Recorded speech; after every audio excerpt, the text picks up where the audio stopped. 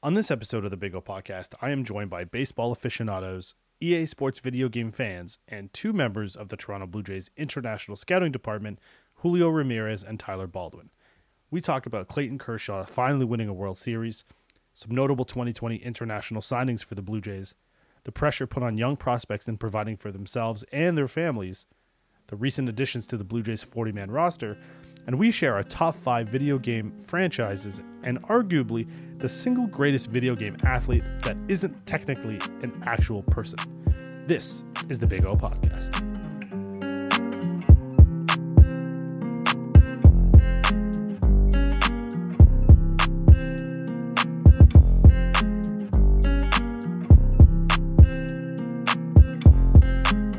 Welcome back, everybody, for another episode of the Big O Podcast. Today, I am joined by two members of the Toronto Blue Jays International Scouting Department, Mr. Julio Ramirez and Tyler Baldwin. Gentlemen, how are you doing today? Exceptional. Wonderful. How's everyone doing? Oh, we're great, man. Thanks for having me on. I'm glad to know we got some internet issues figured out on my end too. Yeah, the last time we tried to connect for a podcast, Tyler was in the heart of Donald Trump country in Florida, and the internet bandwidth was just unacceptable. Trump was trying to take over with all of these crazy accusations of voting fraud and all sorts of business, but we got this squared away. And now we're back connecting, and it's an interesting time because so much has changed since we last talked. Number one, the new president-elect, whether he wants to admit it or not, Mr. Joe Biden, and Tampa Bay has actually inherited the Toronto Raptors. They will be known as the Tampa Bay Raptors. That's not true at all. I just figured that might be kind of cool. What is it like, Ty, there in Florida and Tampa, with the acquisition of the 2019 NBA champion Toronto Raptors? Well, it's interesting, and just to backtrack a little bit and play nonpartisan, it was Biden rally, Trump rally, and I was also in the middle of it had to have been tropical storm. Right. That's right. So not to disparage the internet of the homeowner that I was at the time, it was just quite the mix of ingredients to get poor bandwidth. However, moving forward now onto Toronto Raptors, it's funny because I actually grew up like a big Vince Carter guy, and that transitioned into my Raptors fanhood. And Julio is kind of my mentor in Raptors fanhood right now, so I really go to him for any sort of update or actualization and what's going on. But it's going to be interesting to see because, one, we obviously have state restrictions being completely limited due to or not limited, but taken down from the state level. However, owners are within their right to operate under whatever capacity they want. Now, that said, Amalie Arena is where the Tampa Bay Lightning play, and you can't get a seat there. I'm talking the third urinal from the bar across the street is still occupied at the time of the game. So it's going to be fun to see just a new sort of flavor. And there's a lot of, sport and sport love and excitement just around that area in general. So I think they will do well. And obviously it's a winning franchise. So it'll be fun to see. Now that's interesting because not the only new acquisition to Tampa Bay. I read a news report that actually said WWE is moving into Tropicana Field for the foreseeable future to have events, moving out of their Orlando complex, I guess. So again, Florida, they put out the notice at the beginning of COVID where it's like, we'll have every organization under the sun come and play in Florida. Obviously, MLS had their MLS tournament to kick off their season. The NBA had their bubble, and they were trying to get everybody. And now, listen, they have the Toronto Raptors. They have the WWE. It's interesting. It's interesting. And hopefully, I'm a Patriots guy, but I'm a Brady guy. Tampa Bay might be able to secure a very interesting 3 champions, like a city of champions, and establish this level of winning that is synonymous with a major city. And it's interesting because Tampa Bay kind of under the radar when it comes to that kind of stuff. So it'll be interesting to see what Tampa Bay does over the next 365, and this time next year maybe Brady's got a ring solidifying his goatness, and I mean if he does it, if he wins the Super Bowl's in Tampa Bay this year as well, be the first quarterback to ever go to the Super Bowl and win it in his own stadium. So I mean, we're not here to talk about football, but I always want to get my Brady goatness in there because I know Ty does not agree with me when it comes to who is the greatest football player of all time. Isn't that correct, Ty? I mean, of course, we've got our own differing opinions, but it sounds like you need to get down here. I tell Julio all the time he needs to come down, and I'm moving to a new spot here shortly. And don't get me wrong, it's not the biggest spot, but we can make it work with us three if you want to check out some Bucks games, Julian. No problem. I'm saying Tampa's the city that never sleeps. I haven't heard that one, but we'll see. My place is kind of quiet, so we might be actually being able to get some sleep. And I understand with young daughters that might be hard to come by nowadays. I was just about to say, man, listen, Julio and I being dads, we could use some quiet nights because, as I was saying before the pod, 2.5 kids. The pregnant wife and kids who decide that they don't want to sleep right now is throwing my sleep schedule for a loop. And I don't know about Julio. Julio seems to be the more managed of the two fathers on this podcast right now. Yeah, I sleep when I can, catch up when I can. A lot of naps. Naps, not just for the kids, but also for the parents, man. Most underrated thing, if you can nap. Do it. I can't, so I'm pretty much screwed. But listen, let's get into it because obviously, we're into the 2020 off season. MLB wrapped up their season last month. Clayton Kershaw finally exorcised the demons of and ended the LA championship drought when it comes to the World Series. Winning the first time since just days before I was born back in 1988. What are your thoughts on the wild COVID-19, pandemic baseball season? Julio, you want to kick us off here on that one? It almost feels like it was so long ago. I don't know. Yeah, it's true. What happened? No, great series. Tampa was fun to watch. They're showing you a bunch of ways to win. And we talked about it, before sadly the pod didn't come through, but how they kind of ended the way they continued to do what they needed to do, and unfortunately for them, it didn't work out. But I mean, you could say it did. I don't know. It was fun though. Clayton looked good. Yeah, I think Julio, you and I were both in the Dominican Republic when everything shut down, right? And yeah, we were at that partnership program event, but it feels like so long ago. And I think one of the cool metaphors for the season is to see, like I think I mentioned this book last time we talked, the MVP machine, just to see how organizations have been able to keep their staffs, keep their players engaged, and ultimately keep baseball at the forefront of everyone's mind. So one of the, there's a lot of catch-22s that have happened in this year, so to speak. But I think one of them is definitely that, we're still very lucky to have the game. And obviously the game means a lot to a lot of people. So that's one thing I'm very thankful for. No, a lot of fun moments. Like, it was just great to have baseball back. Like when they said we're going to have the 60-game season, I was all for it. I was excited. I was like, damn. I didn't even remember you were reading those books. And I'm like, wow, that was this year. It's just so long ago, man. Thinking we're going to go to spring training, that gets canceled, and then fly back here, and then haven't left since. Yeah, it's one of those interesting things where, like you said, it was last month that it ended, but it feels like an absolute eternity ago. That being said, obviously, with a quick turnaround, things are right back into sort of like the spring of things, right? Because everyone's trying to get back to normalcy as best as they can. And obviously baseball is a little bit different because their timelines sort of favor what's going on right now.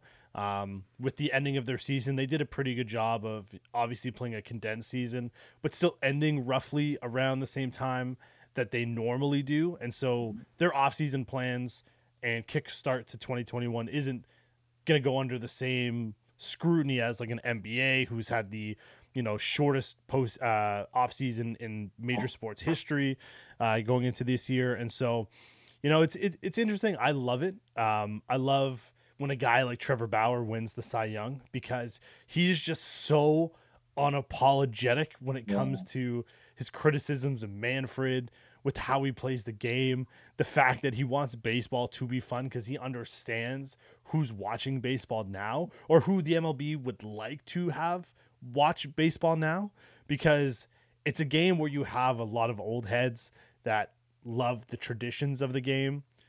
But in order for baseball to survive the next 10 to 15 years, there has to be a shift in viewership and in the way that the game is marketed. And there is no better marketed player in baseball than Trevor Bauer. And he does it himself. He's got like a great team along with him.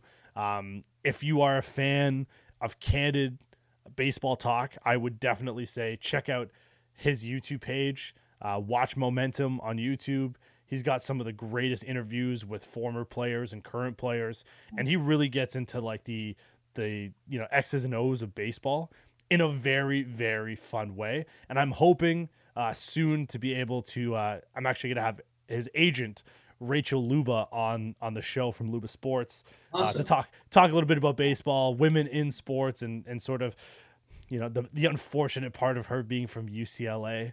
I was trying not to get into it on this pod because obviously Tyler he's an Oregon Ducks guy, and it's just listen. Hopefully they're going to play each other in the Pac-12 championship. That's all I'm going to say. Yeah. Fingers crossed. That's what I'm looking forward to. As short as the season is, there's a lot of season left. Yeah, and 100%, and hopefully they both go 6 or 7-0 going into the championship game, and they can find themselves playing for the Pac-12 championship. But obviously 2020, a hell of a year. And so for the pod, today, obviously I want to try to talk a little bit about the 2019-2020 international signing period. It was a little bit different than most international signing periods due to COVID. Looking ahead to next year's signing period, which is just, a few months away, January 15th or January 12th, I believe, 15th of next year. And then Tyler on the pod that could not be aired due to unfortunate bandwidth talked about having some stories from the road. And I'm hoping him and Julio will bless us with some great, stories from growing up into the international, scouting world. And then the last and not least, we're going to talk about, what to expect for the Blue Jays, as well as our top 5 greatest baseball video games of all time, which I then hope leads to another fun discussion. But, international scouting, not something, new. Blue Jays have had a well-documented history of success in the past when it comes to their international scouting, with the likes of Carlos Delgado, Tony Fernandez, Vladdy Jr., who's there now, Calvin Escobar, and Roberto Osuna, just to name a few. And obviously 2020, been a year unlike most other ones. Their international signing period started, I believe, in July, just ended October 15th. And so now, with all the shutdowns and lockdowns sort of finishing and baseball resuming in countries like the Dominican and Cuba, where a lot of the international scouting is going to be taking place, the Blue Jays ended up signing the Blue Jays signed 47 prospects, including number 27 of like the top 30, who was a shortstop from the DR. 34 players total signed in the last just closing weeks MLB wide, including 14 on the last day of the signing period. It's crazy. It's pandemonium. What are some takeaways from the 2019-2020 international signing period from you guys? We call it, it's known as the Wild Wild West. Like when you talk international, it's hey man, it's the Wild Wild West up there. Yeah, man.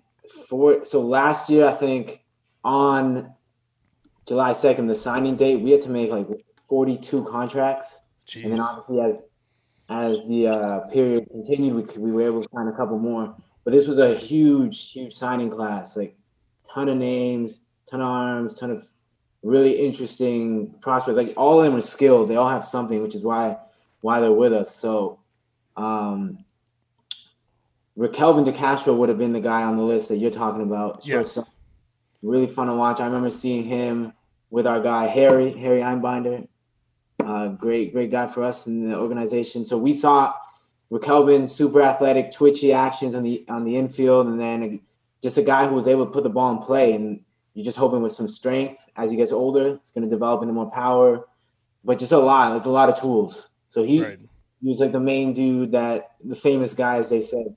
But international is just the Wild Wild West, man. You go out to these events, and not even kidding, man, you'll see one guy maybe for the first time ever, and he kills it, and you find out he closed a deal or he made a verbal agreement. Right. Later, it's you got to move quick. Yeah, you can't sleep in the market. Yeah, literal no sleep sometimes, unfortunately. Yeah. But I think one of the coolest things, or I guess when you boil it down, one of the most relatable things for me that I've learned from Andrew Tinnish, who oversees our department, is look for things that stand out. And when you're looking at these guys that we have signed and that we have, targeted, and just in general too, there's a lot of things to like across the board with everyone. And it's going to be fun to see how they grow up and how they use those things that have stood out to their advantage and build on other portions of their game to hopefully make the big league level. Yeah, I mean, some other notable signings. Just did some quick research. We got Estevan Machado. I don't know if it's Robert or Robertis. And then Piniel Brito. I mean, obviously these names, not household names yet, but neither was a Roberto Osuna. Neither was. I mean, Vladdy Guerrero was probably the exception because from the womb, Vladdy was in the spotlight. And so it's a little bit different that way. But I mean, what can we sort of talk about the 2019 class of international prospects? What are we hoping for? What are we seeing? And what is the potential timeline for these guys to make a jump? Because we never thought Alejandro Kirk, and we talked about this on the other pod, we never thought that human missile was going to be fast-tracked to the 2019 the 2020 Blue Jays, but he took the baseball world by storm and had ESPN, MLB Network really talking about this guy's swing, being able to hit almost pretty much everything, and he was hitting bullets to right field. What are some thoughts on some of these guys that we signed, and is there a chance we see any of these guys in the near future? Yeah, I think it all depends. Right, like a guy like Kirk, such a mature approach, like very advanced for his age, especially when we had seen him long ago. So that's a guy like extremely knowledgeable with the plate, knew the strike zone, knew his approach, what worked for him, and that's why you see a guy like that really able to succeed. So you're thinking, you got to look at this list of like 40-something names, and you're thinking, okay, like of course some are more advanced, some are raw, some are going to take more time. So a lot of them you got to be patient with. Of course, they're only like 16 years old, so It's going to take a while. But I want to talk like Piniel Brito is like a very interesting story. Like this is an example of the Wild Wild West. Like you always had to be watching players. It's never like guys just come out of nowhere. So we're at an event, and we're there to see a couple big names. And Brito's been a guy that we've seen before, but not everyone had seen him. And then he comes in, and he was just kind of like a filler. We said we need another bat to kind of like give these guys some breaks, and then he just killed it, hitting bombs everywhere. Like, dude, he was fun to watch. So that's an example of just like keep your eyes open and continue to follow players because they like develop so quickly. Like you'll see a kid at 13. And you're okay, looks interesting. 6 months later, it's an animal, completely different dude. Might have grown a couple inches.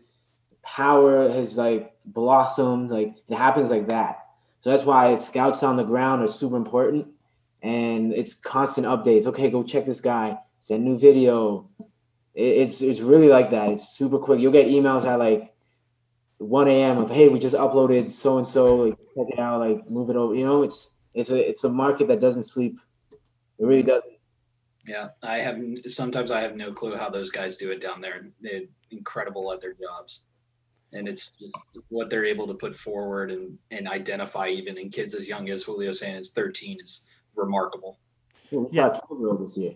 Crazy. Like that's insane to me. We're talking about a 13-year-old who, hasn't even matured yet, being on a list of names for MLB teams to be like, let's watch out for this guy, right? And it's like, I remember when I was 13, I mean, I was probably on a list when it came to like detention or like being like the principal's office, but I was definitely not on anyone's radar for anything other than being like a troublemaker. But I mean, but it's crazy because I know we've talked about this and it's well known. Guys who are being scouted from the DR, from Cuba, from South American countries. I mean, this is their ticket out of those situations, right? This is the chance to be able to provide for their family, and their family really are putting everything into one hope, and that is one day our son is going to take us away, or at least make it he can be successful, and then hopefully either move us out there or be able to provide so that we're not in the situation that we are. What is there like a memory of a single player or a time where you got to see and really feel that difference being made for a player? Let's start with you, Julio, and then Ty, jump in there, and I want to hear your story. Every July 2nd signing period, I've been lucky. We've been lucky to go out to the Dominican, and then we'll go out to.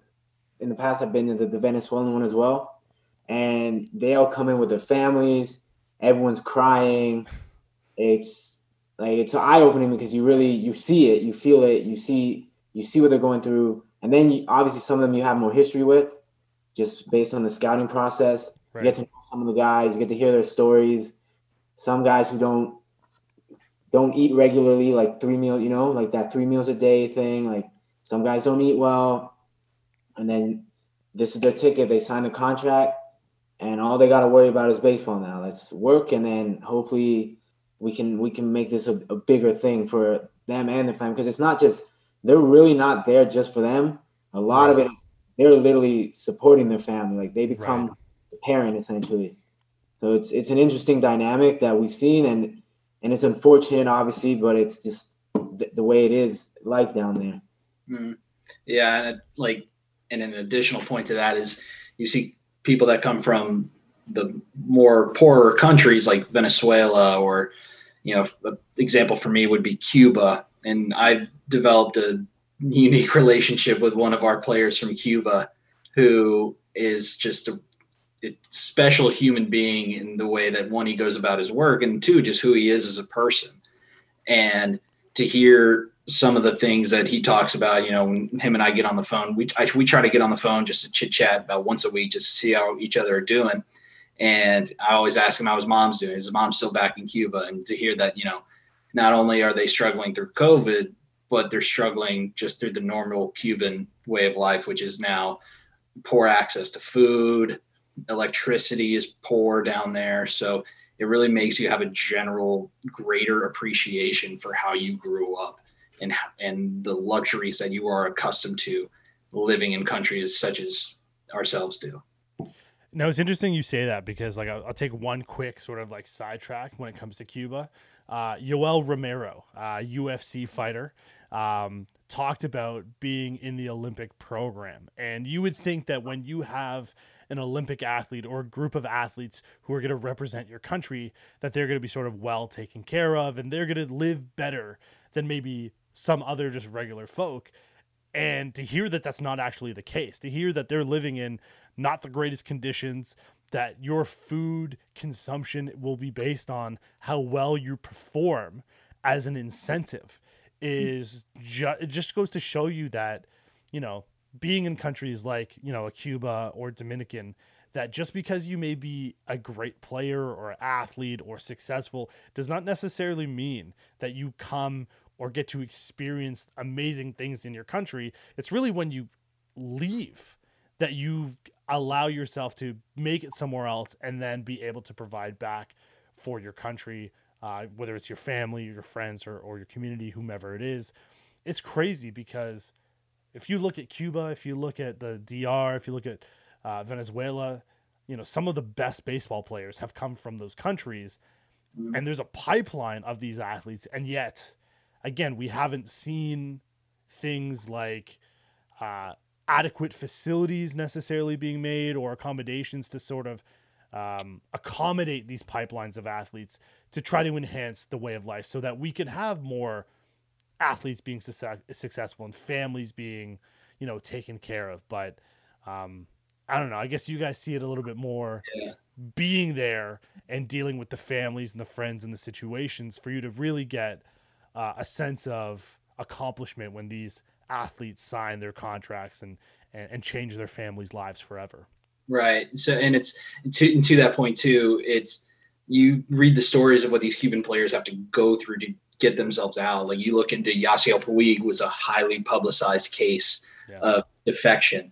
Guys like Brian Pena, even the Hernandez brothers, Livan and El Duque, trying to get out. And a lot of times they have to leave their families behind and aren't able to communicate with them for years.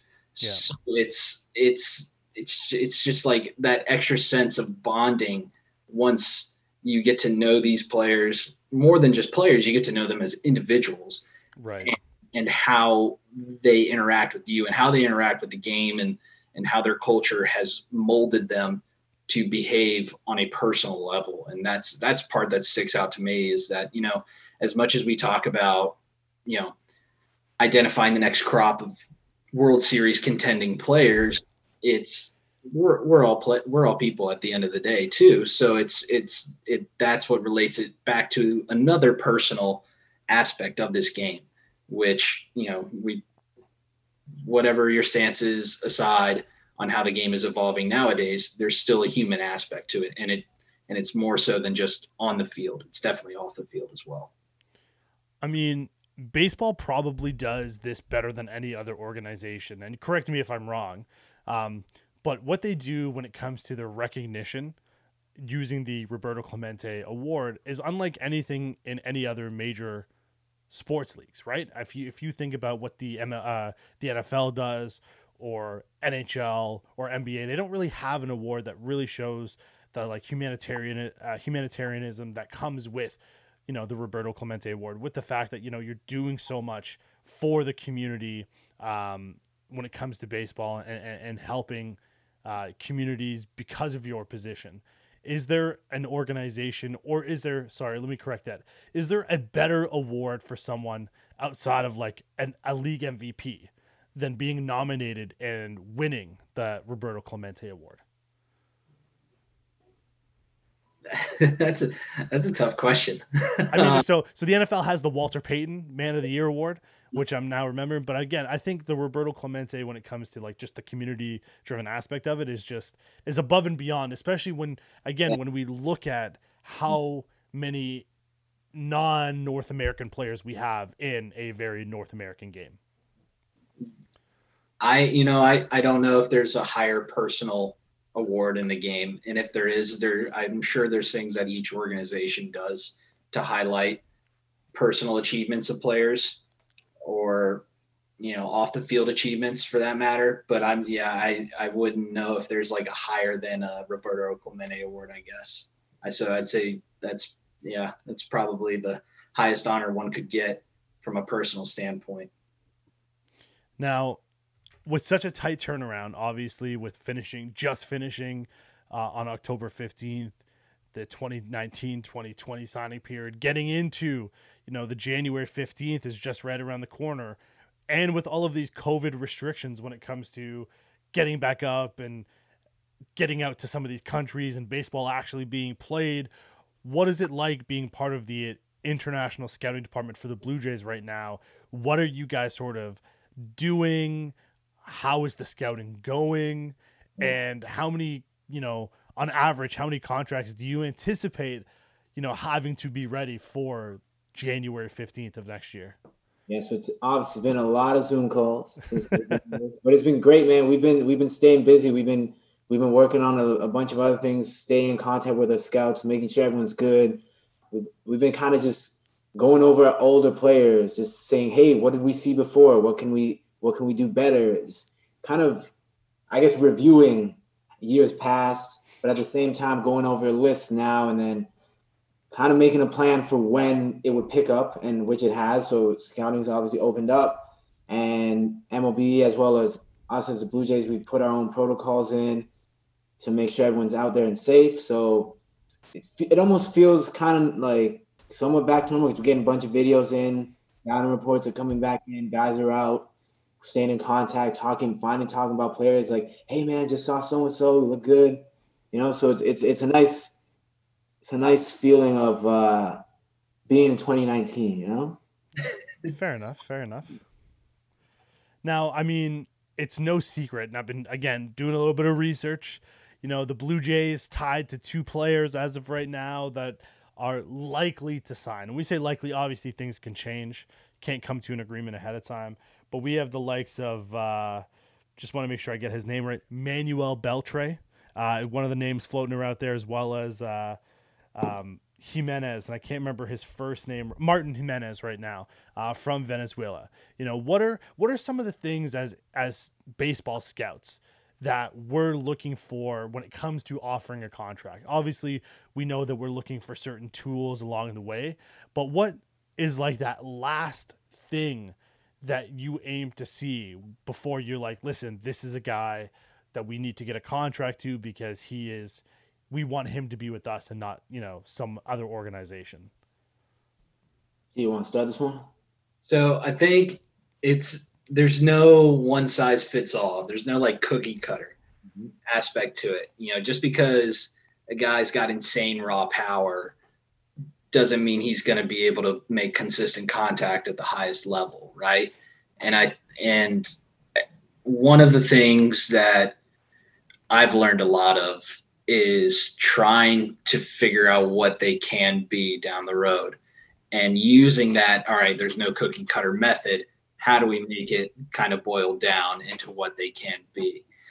So there's no like one last thing. And I know that was what the question is, but it's what they do so well that sets them apart, and that's their separator. And that's what's going to carry them to the highest level. So, again, just because a guy can hit the ball 3,000 miles, if he can't make contact, does that really matter? Or conversely, if a guy can throw the ball off the mound 92 miles an hour as a 16-year-old, can he throw strikes? Right. Right. So you got to, at the end of the day, you got to be able to play. And sure, through repetition and through practice, you can learn how to play. But what at the root is going to separate them from somebody else and be able to carry them to the top level? Yeah, I would say you also want a guy that wants to play. He's not just there because he's good. That's a guy that is going to get better. The guys who sign might be, okay, I did what I wanted to do and I'm out. And I'd say that consistency, like a guy that's consistently out there working, consistently hitting the ball, consistently making plays, like that's a big one for me. And then just an athlete, just a guy who moves well. And baseball is different, right? Like a guy like Kirk, you'd probably see him and you'd be like, oh, he doesn't look like an athlete, but he is a baseball. He's an athlete. Like the way he moves behind the plate is pretty impressive. You wouldn't think a guy like that, when you see him visually, you don't think he moves well, but he's surprising, man. He moves really well. Yeah, athleticism and flexibility for sure.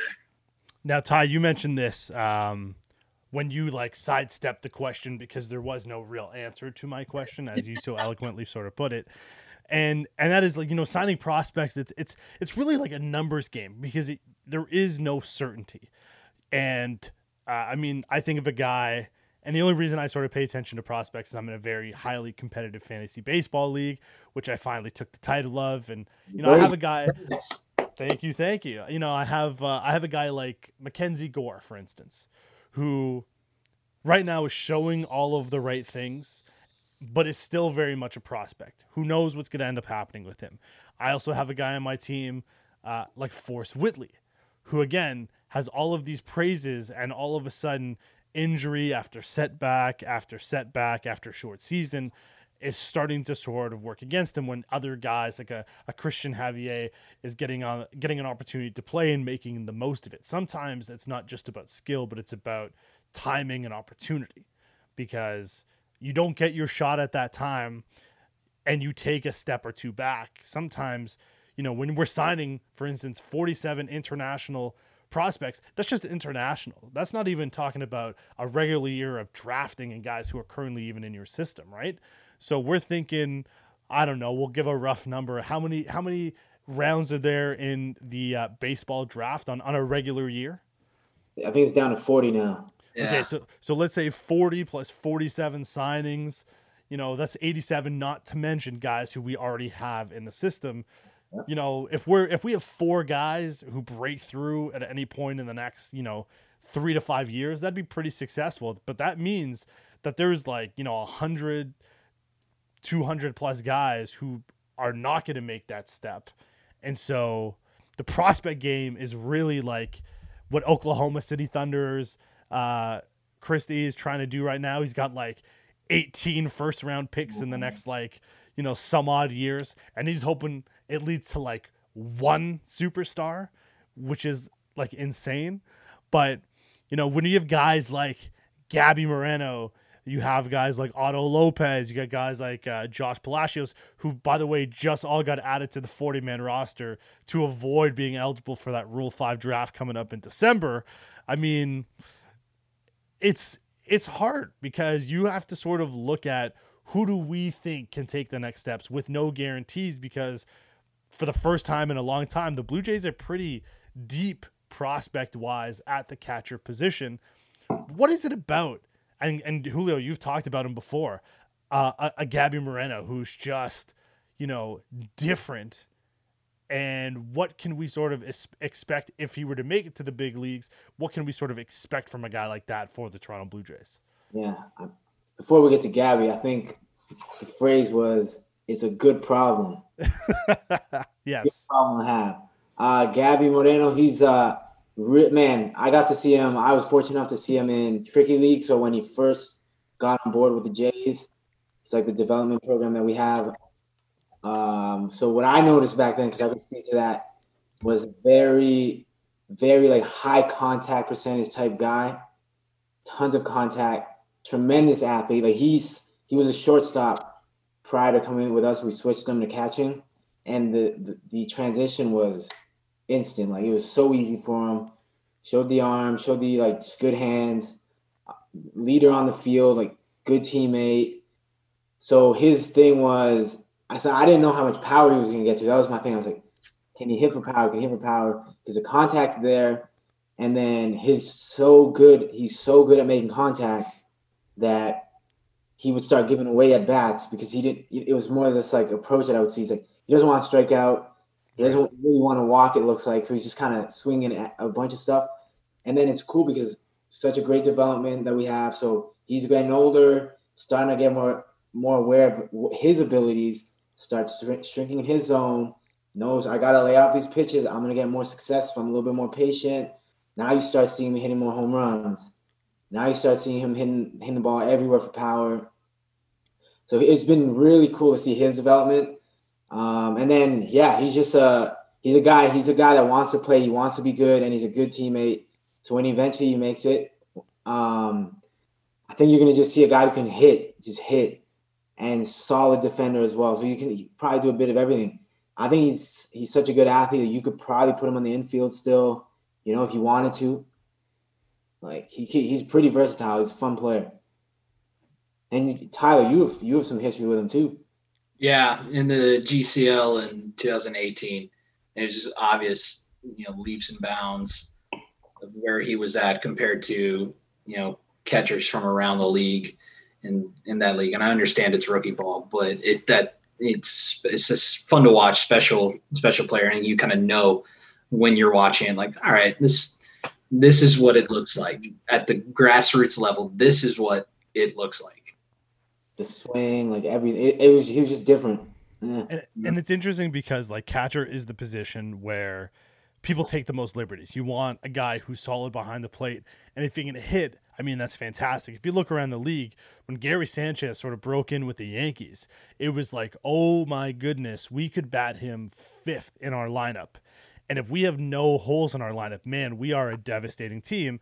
And then all of a sudden, when the catching does become a liability and the injuries begin to pack up, then you're like, you know what? Let's go get like an Eric Kratz, because we know he's going to be solid behind the plate. He's going to call a good game. It's like the position that they don't want to give away. But when you have that position and you're typically your 9 spot, and you can bat him in the 6 spot, or you can count him as not like an automatic out or a turn your lineup over kind of guy, I mean, that's a game changer. It's a game changer, and that's the type of thing that you see from, I'll use the example, like a Will Smith for the LA Dodgers. I mean, was not the number 1 catcher in that organization 2 years ago. Due to injury, due to opportunity, he sort of leapfrogs ahead of like an Austin Barnes and a Kaiber Ruiz, gets an opportunity and makes the most of it. And now it's, how do you get rid of a guy like that? The Jays were hoping that Danny Jansen was going to be that guy. Obviously, he was a great prospect, great hitting guy. He's taking some strides in order to sort of get that back. But it definitely, I mean, correct me if I'm wrong, when you get a catcher in your organization that can fill in that spot, that can really sort of set the tone for protecting the guys ahead of them and sort of behind them in the lineup, you pencil yourself into a World Series team already, because now you have an advantage over, 27 other teams in the major leagues. Yeah. I mean, if like at the end of the day, and Julio, you'll say the same thing, I hope, but if you can hit, you're going to play regardless of, regardless if you're the worst athlete, regardless if you're the worst arm, your glove is terrible, your hands are stone, you're going to play if you can hit the ball. And so if they've got an extra tool, like these catchers, like, they got a glove and they're a wall behind the plate, nothing gets by them, whether it's a breaking ball in the dirt or, solid receiving hand or some catch and throw skills to strong arm to get guys going to second base or even to third. That's remarkable. So to have someone like that who can do both sides at a premium position, then that's what you're looking for. And it's interesting because before the podcast, I was trying to see if I could hang a jersey up of a Toronto baseball catcher, former Toronto baseball catcher, who, again, I don't think could have started his career as a Blue Jay like any better. Pretty sure like first at bat home run. Pretty sure he had like just like he hit the walk off. Yeah, exactly. It was like he had like the greatest meteoric rise to a career as you could have, and then all of a sudden got run out of town. He ends up playing for a couple other teams, becomes an analyst. Mr. JP Arancibia, that's my guy. But again, that just shows you, right? It's if you can hit, you can play. However, if in that position you can't throw anyone out, and I think he's got one of like the worst, throwing guys out at second base percentages as you possibly could. It just showed that when one thing doesn't go so well, it starts to seep in and affect the rest of your game, because now you're solely thinking about it. And then, we talked about it. The depth of baseball is unlike any other sport. If you can't do the job, there's 30 other guys in your organization that play your position that are just chomping at the bit for an opportunity. I know. You guys that like Miguel Cabrera, he's been able to hit for 400 years seemingly. And, he's no longer playing shortstop. I think he signed as a shortstop. Julio, you might have to correct me on that one. But I know he came up and was playing outfield for the Marlins at some point. And then, as he grows and gets older and fills out, you move to third or move to first, and he's still being able to hit. So put the bat to the ball, they'll find a spot for you. Yeah, listen, I'm glad you brought that up because it's something that skipped my mind, but I definitely want to talk about real quick. Florida Marlins, now Miami Marlins, one of the greatest developing organizations. At least, a few years ago, they would develop, they'd win the World Series, then they would ship off of all of their players and then just rebuild the system. Very similar to like a Tampa Bay is sort of doing now, where they develop all these great guys and they have to start shipping out like a Matthew Liberatore to St. Louis. But shout out Miami Marlins, Kim, Kim NG, is that her last name? Kim Yeah. And so first female GM in, I believe, major sports. Absolutely incredible. Hearing about, her being with Cashman back with the Yankees, and, he called her invaluable. Like they would not get rid of her for any reason. Played such a tremendous part in the development of that team and in baseball. Incredible opportunity now with the Miami Marlins, walking into like a fairly good situation with that prospect pool and the organization. Obviously, they made the COVID playoffs, as we'll call it.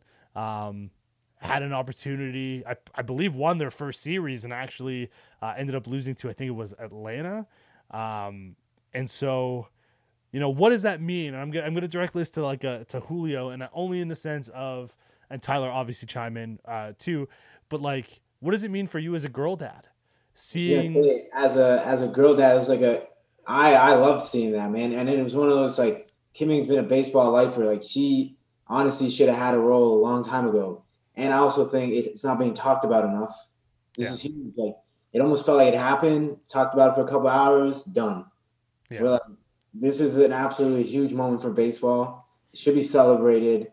And like, I don't know, hopefully this gets more women into the game, more involved. Like, you almost got to step back and think, okay, so this woman, Kim Ming, who's done so much for the game, it took her this long to get this spot. So we got, as a baseball organization, as a baseball person, like, let's check ourselves. Like, what are we doing here? Like, how do we get better? Essentially, But as a girl dad, though, it's a wonderful thing. Like, you kind of hope it's kind of level the playing field a little bit, opening more doors. Yeah. And I think when you have like that rich history, and I mean, obviously I mentioned Rachel Luba as an example earlier. Rachel Luba, prominent, and I'll call her prominent now because she represents the 2020 National League Cy Young winner in Trevor Bauer.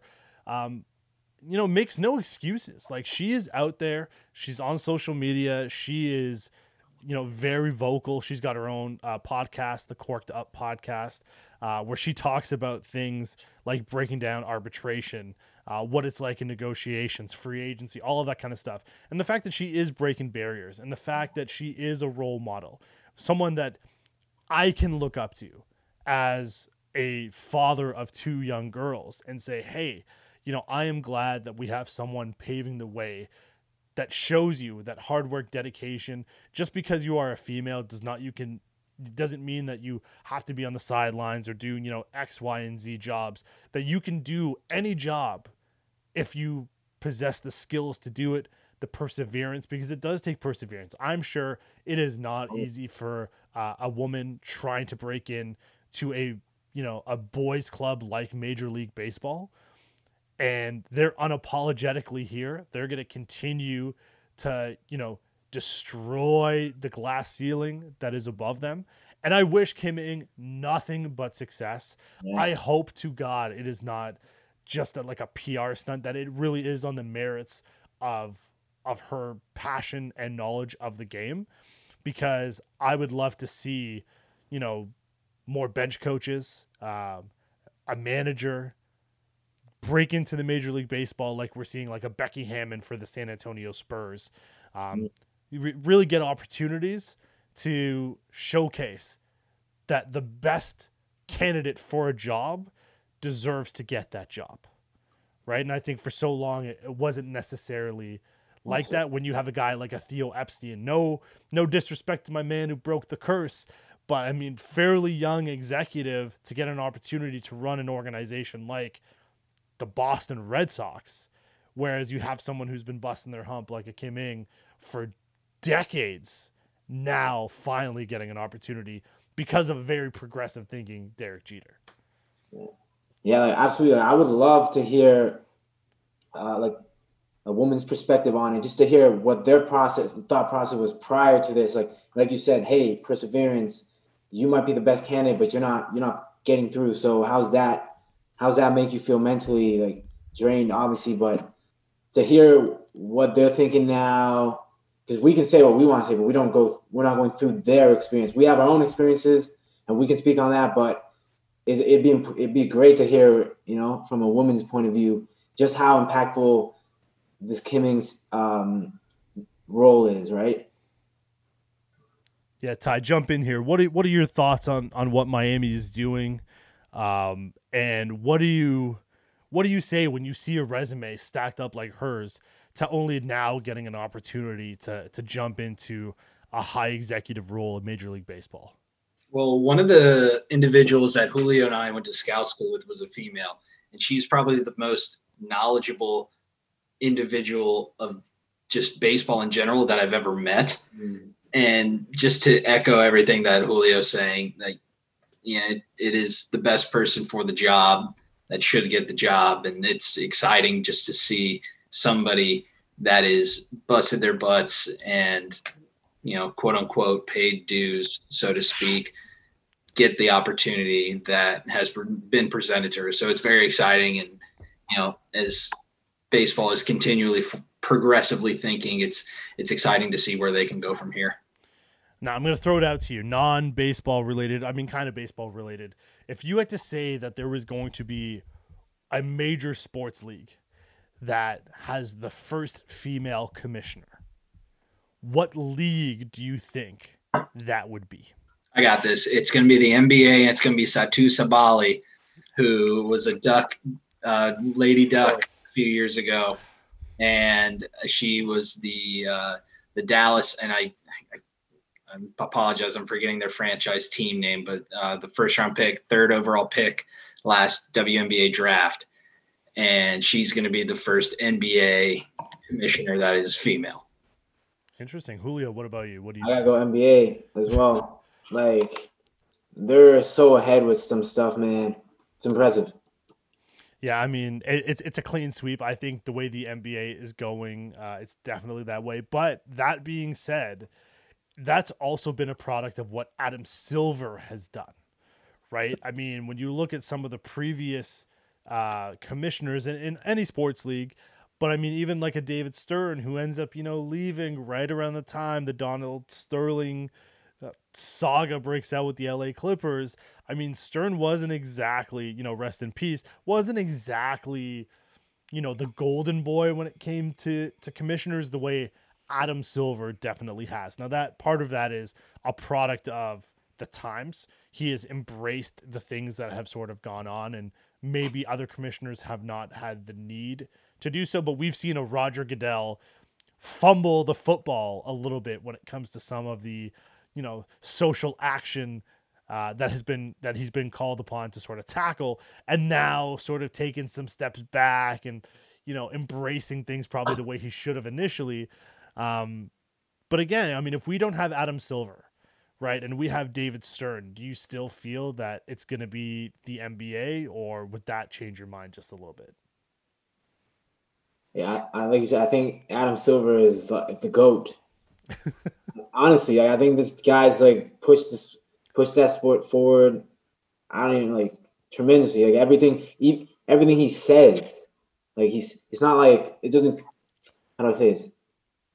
It just makes sense. It's not like he's trying to avoid a problem. Like he says what he needs to say. I don't know. I think he doesn't hide behind anything. Yeah, that's fair. And then you have owners like Mark Cuban, who's very outspoken as progressive minded on Twitter too, advocating for abolishing duopolies in American politics, for example. Right. So I just, where the NBA is as compared to, other like sports organizations is remarkable and somewhat of a model. Others. I just think they shut down the NBA, then the U.S. starts kind of, okay, we're going to follow suit. Probably not right, but they were the first, big organized body to do something about it. They come up with their bubble idea, flawless, tremendous job. So, yeah. Now again, I mean, I think we have to look at the Rudy Gobert situation a little bit, because they were, again, it's Adam Silver's handling of situations that puts him in the spotlight, right? He has a player that's tested positive. He needs to make a decision. And so far on the decisions that he's had to have made, he's coming out on the right end of it, right? Donald Sterling, he took on an owner which most commissioners won't do, as we've seen from, Gary Bettman and we've seen from Roger Goodell, doesn't typically like to go after the owners who he sort of represents as the commissioner. Adam Silver was like, listen, this is the right thing to do, and therefore I'm going to do it. And therefore, number one, his stock had risen. Now, Rudy Gobert tests positive. He says, okay, we're going to cancel the season. His stock rises again. And then you have the other organizations that don't have positive tests just yet take a step back and say, okay, maybe let's push the brakes just a little bit. And the NBA, I mean, has 4 minority owners in the league, which I believe might be tied for the most. I can only think of a handful that would be for any other organizations, but there are not a lot of minority owners when it comes to, North American major sports. So NBA, give you credit. Rob Manfred, got some things to work on, my friend. Got some things to work on. But before, I don't want to get you in trouble. That's the commissioner of the organization for which you work for.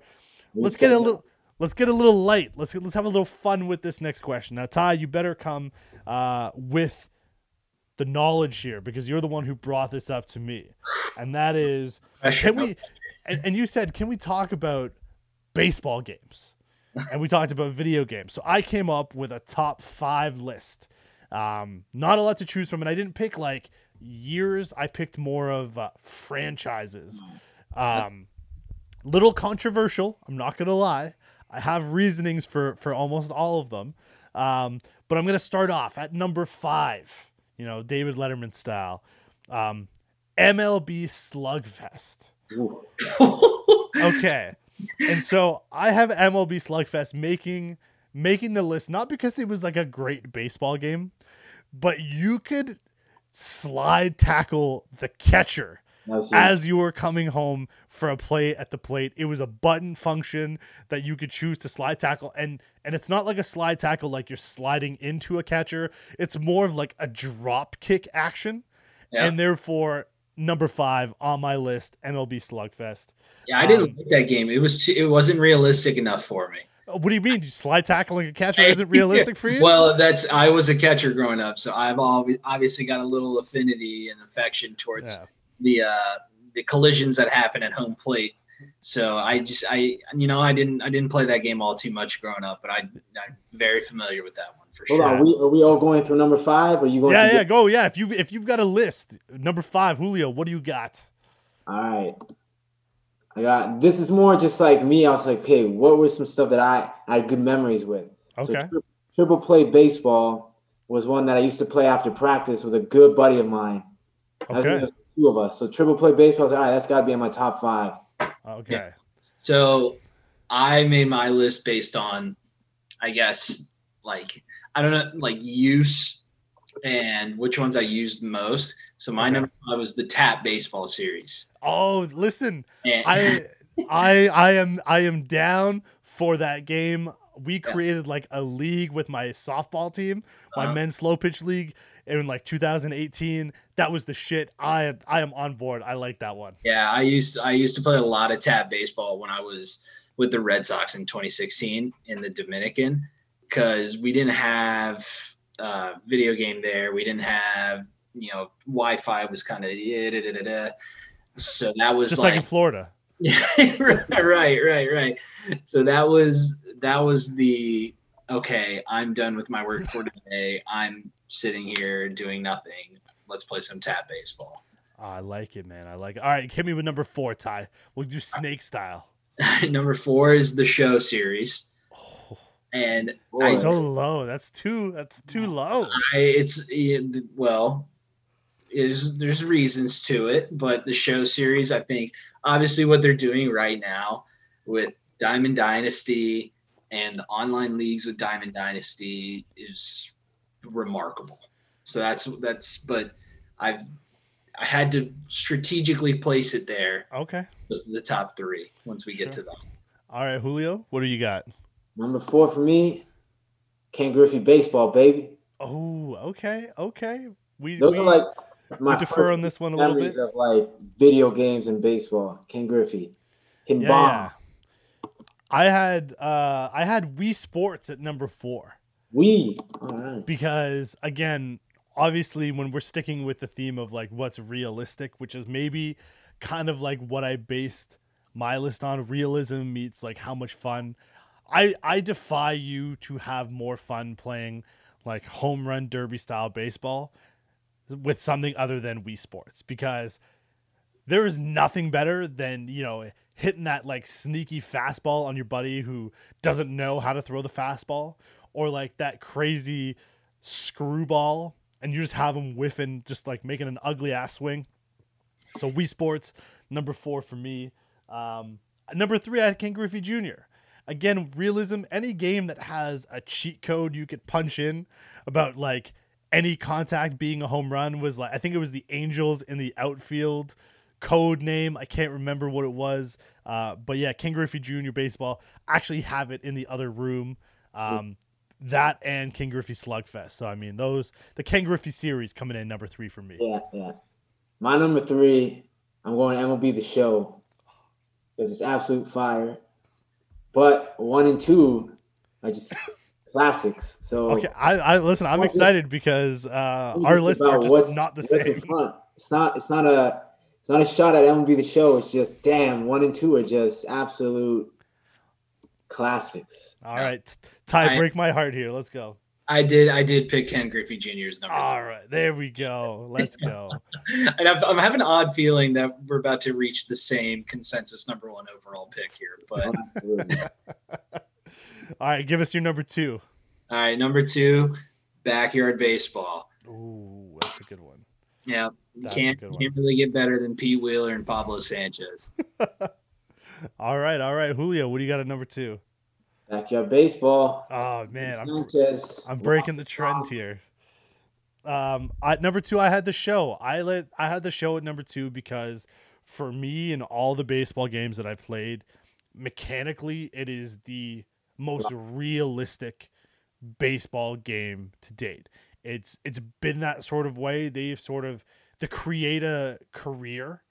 For me, rivals that of like an EA Sports Madden.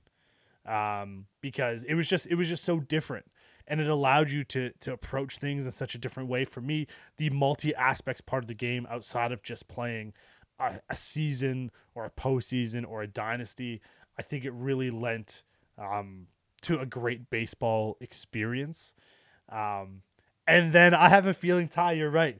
Consensus number 1 has gotta be MVP baseball 2005, right? Like down the horns, man ram. I mean, we were talking.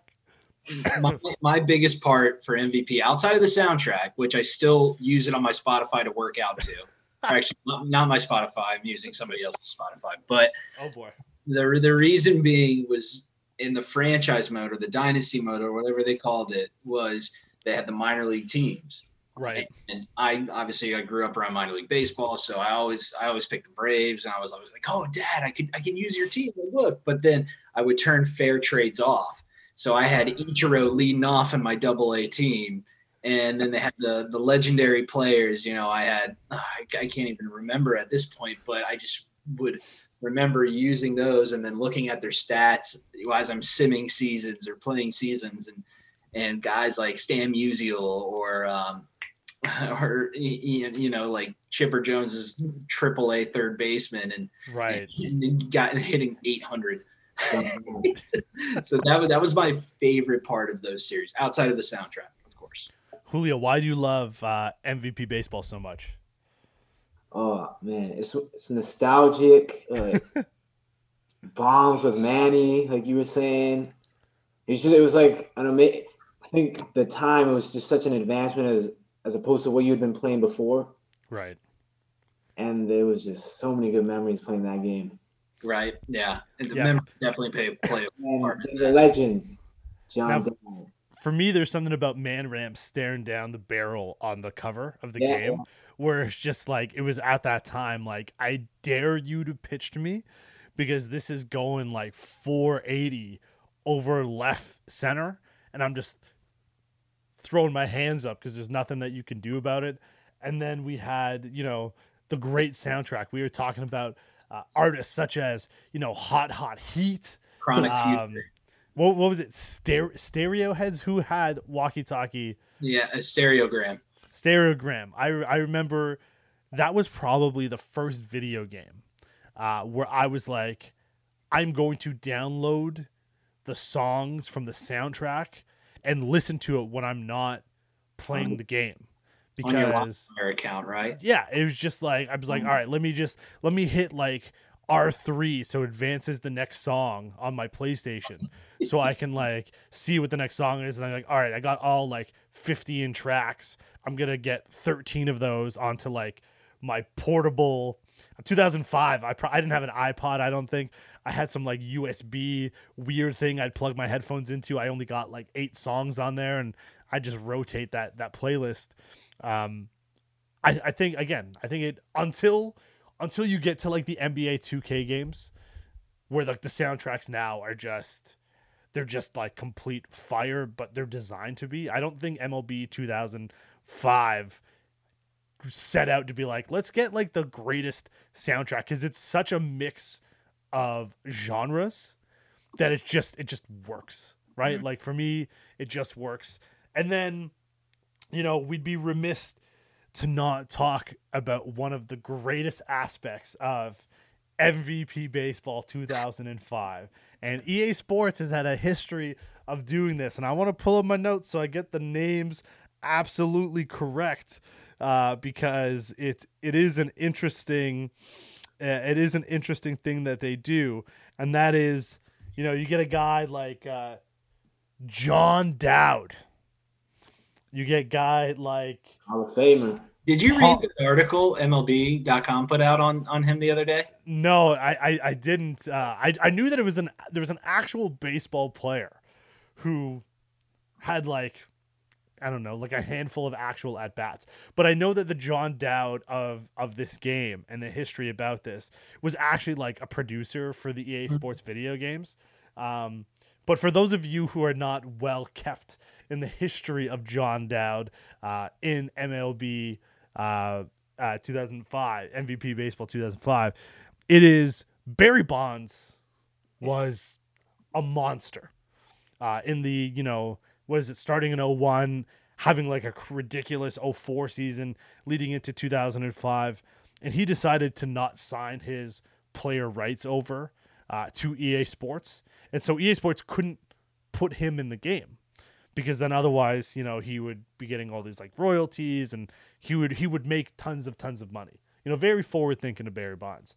And so what they have to do is they're going to have a replica of Barry Bonds, but like almost like Bizarro Barry Bonds, if I could use that word right, like Bizarro Superman. They picked like this huge, same measurements, height and weight, but like this white dude with like long hair, had all the same statistics, named him John Dowd, and was a 2-year phenom in MVP Baseball, Hall of Fame career. I can't remember who it was. It might have been Yasiel Puig who did it. I'm trying to remember who literally tweeted that John Dowd would be a Hall of Famer if he had the longevity of his career, because he was just an absolute monster. EA Sports did it with Pablo Sanchez and Emmanuel Imeniki. Those are some of the other GOATs that resembled other players that they didn't know how to have the rights to. What was it like for you guys playing, if you did, as John Dowd, and how unfair was it to have him in the game? Nuts. It's like Mike Vick from Madden 05. I think he was the cover athlete that year. 04. 04, thank you. 05 was Ray Lewis, right? Yeah. Okay, thank you. That was the level of absurdity that resulted from his usage. Yeah, he's like a creative player. You just max out everything. Yep. Yeah.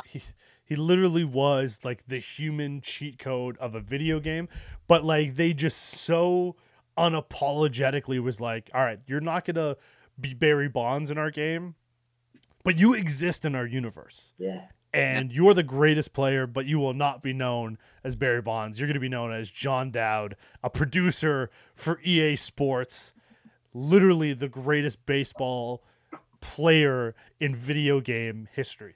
Yeah, and to relate it to that comment you just had about no fear, it was whenever he stepped into the box, it was, okay, now how do you pitch to this guy? And I think like Greg Maddux also said, Barry Bonds was the easiest guy he's ever pitched to because all you got to do is not pitch to him, right? Or something along those lines. I'm probably misattributing that quote. But even, and then relating it back to our earlier discussion about what sets guys apart and what do we look for, what's kind of like the deciding factor when scouting guys is you want guys that are not afraid of anything in the box. They want to hit.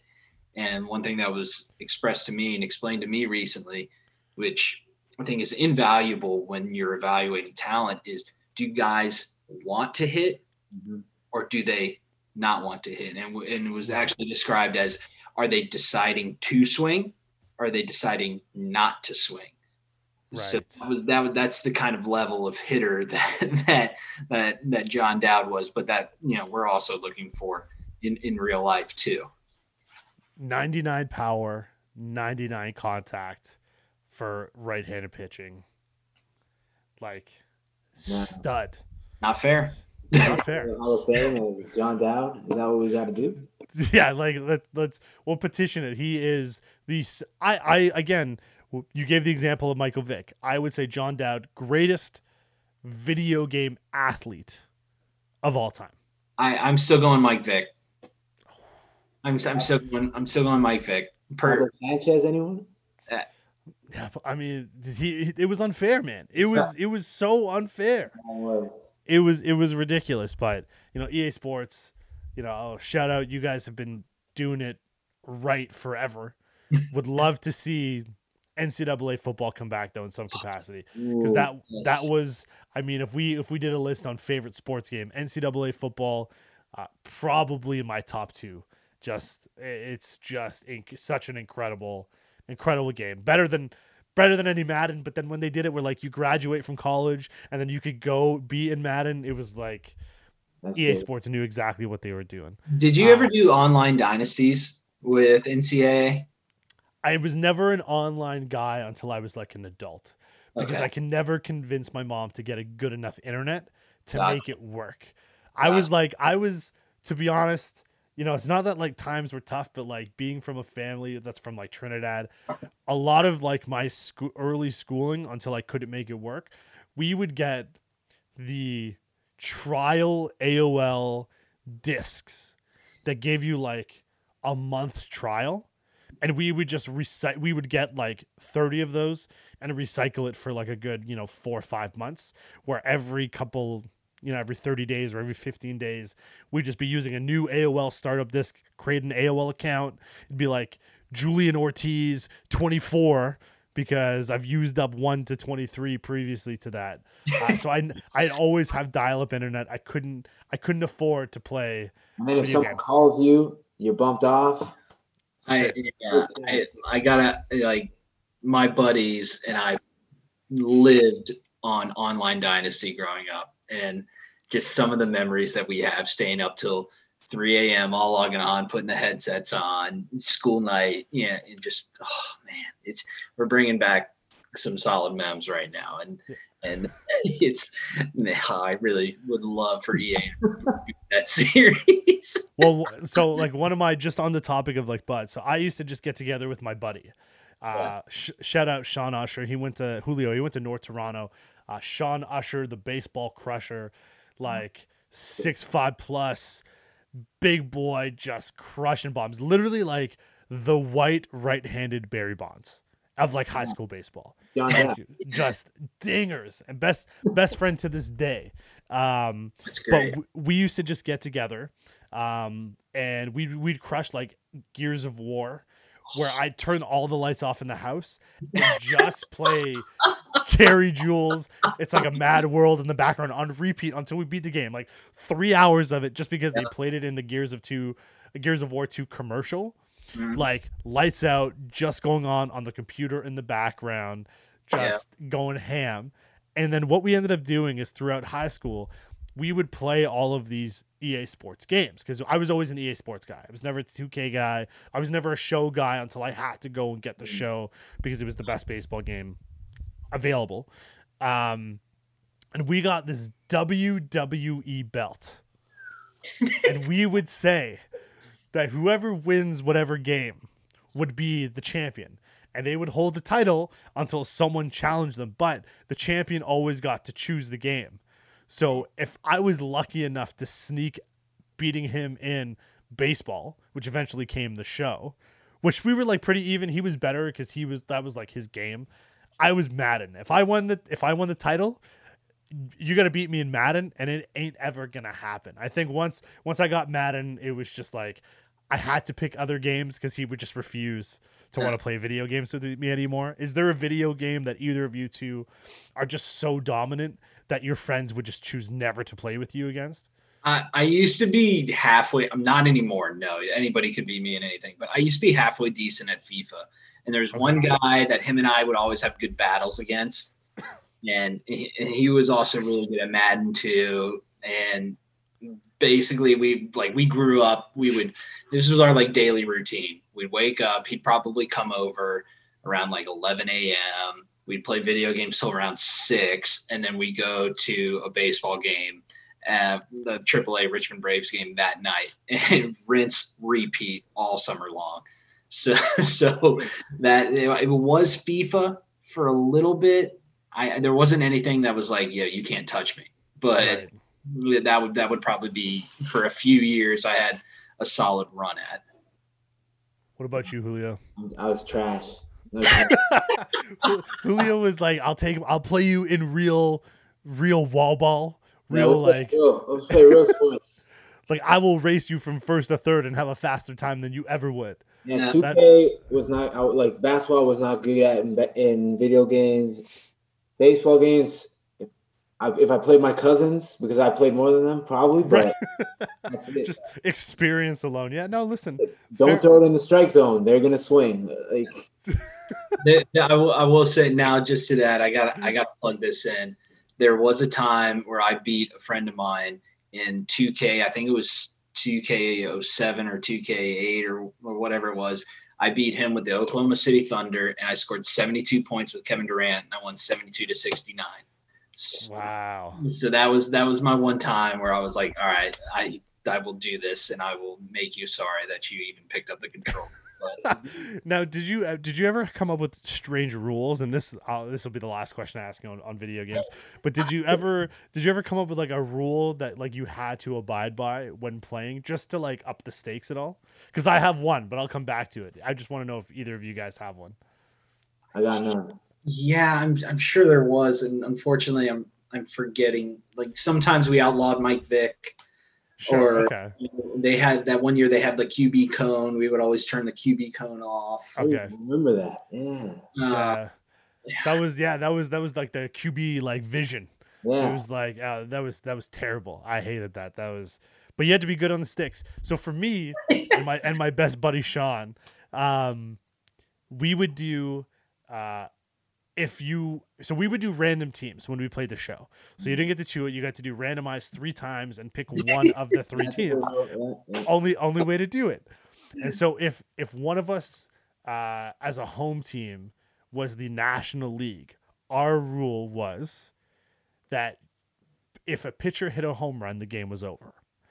And for the pitchers at bat, you had to throw fastball center of the strike zone. And so the batter had every opportunity to like pick the uppercut swing, high zone, lock in on the pitch, know exactly what's coming, and then power swing. And so we would strategically then get to a point where if we were like, if I got like the Giants, I was like, I'm winning because I'm going to get Mad Bum to go up there. I'm starting him and he's just juicing balls. And I don't think we've had like a warning shot. We'd never had a game ended on pitcher hitting a home run to win the game. But for me, it's all about those fun, quirky things that you can do when you're playing video games. Now that you mentioned that, there was one. We called it the Wall of Fame, and it must have been NBA 2K series. But we had a portion of the wall in my mom's house was designated off for what we call the Wall of Fame. And how you got on the Wall of Fame was if within the last, I believe it was like 3 minutes of the game time, if your center and it had to have been like a traditional center. It couldn't have been Steph Curry out there at your center. Zydrunas Ilgauskas. Yeah, he might have been on it. I've got pictures on my Facebook, and I'll get them and I'll send them to you. Of like we printed off like little pictures and taped them up on the wall. If your center hit a three within that time and you were down, then you win. You get the win in that game. And we would put the picture of the center and it was like, oh, for example, one of my buddies' name was Colin. It was like Colin versus Tyler, March 3rd, 2008.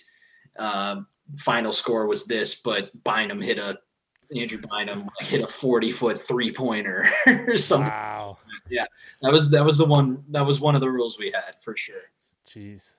Listen, that's top notch, man. I love being able to do that fun stuff. Listen, Julio, you're going to have to figure out getting good at a game, because I'm going to tell, when your daughter's older and, she wants to start dating a guy, you're going to have to say, listen, with these kids growing up, they're going to play, they play video games all the time. You're going to have to figure out one game that you can beat this prospective boyfriend in and say, listen, if you beat me, you can take my daughter out. But if I beat you, I never want to see your face again. So pick a game now, start playing from experience. That way in like 16, 17 years, you're ready to go to beat that boyfriend. I got to get a PS5 now then. Hey, this is permission. And you convince the lady, honey, listen, some young buck is going to come and ask our daughter to go on a date. And the only language we're going to be able to speak together is video game. I got to beat him. And that's it. Looking out for her. That's it. Damn, I think about that. Listen, gentlemen, this has been a lot of fun. We've been talking for an hour 20 yet again. I mean, every time we talk, it's like something new is going on. I appreciate you guys jumping on and having some conversations, and I'm interested to see if people agree with our baseball game choices. I'm gonna have to throw it up there and see what response we kind of get. But all the best when it comes to the 2021-2022 season with the signings. I hope everything goes well. I hope the Blue Jays can rally. Who knows? Maybe we're playing in Buffalo again next year, based on the way things are going sort of in Canada. But all the best to you guys. Hope you guys stay safe. Good luck. Go Jays, go. Right. As you wear a Dodgers hat. Fight on, Trojans. I don't know about that. Go Ducks for sure. And I want to say it's always fun getting on this podcast and getting together. And it's like, I'm having a good time. I'm laughing here. Cheeks are all rosy, but with that said, just to kind of not to make it too real for a second, but with COVID going on too, there are, and people unable to get together, and that unfortunately exacerbates some mental health issues in the community. And the American Medical Association did recently announce that they're expecting more people to have substance related overdoses this year, or mental health issues, than in years past as such. And I believe it was the National Institutes of Health also came out stating that COVID-19 does affect those who are undergoing substance use disorders, are more susceptible, to the tougher symptoms of COVID than those that are more healthy. So if you can, please donate to substance abuse or substance use organizations. The Substance Abuse Mental Health Services Association lists tons of resources out there, and you can even find local charities to donate to as well. So as much fun as we're having digital, I know a lot of people are out there are struggling with being the digitalized aspect of it too. So make sure you're checking in on your loved ones too. Yeah, great. Listen, that's a great way to end the pod. I'll throw a link up. We'll look at some organizations and some helpful sites, Ty, you and me, and then we'll throw it up on the post. And that way, if people do need help, and that's always the thing that we say, if you need help, seek it out. There are helpful organizations out there. And if you know someone who's struggling, like Tyler said, let's make sure that we connect with everyone. We're all, for the most part, lucky if we do have families that are close that we can spend it with, whether it's our kids, children, parents, girlfriends, whomever it is. But not everybody has that. So let's be good humans. That's, 2020. Let's be good humans. That's the mantra. Gentlemen, it's been a pleasure. It is, man. This is awesome. We'll do this again. We'll do this again. We'll just do a tire pod on video games next time. Julio's gonna have to step it up once he gets his PS5. I'll start practicing. That's it. Listen, for my guests, Julio Ramirez, Tyler Baldwin, I'm your host, Julian Ortiz. Thank you, everyone, for watching and listening. Have a great night, everybody.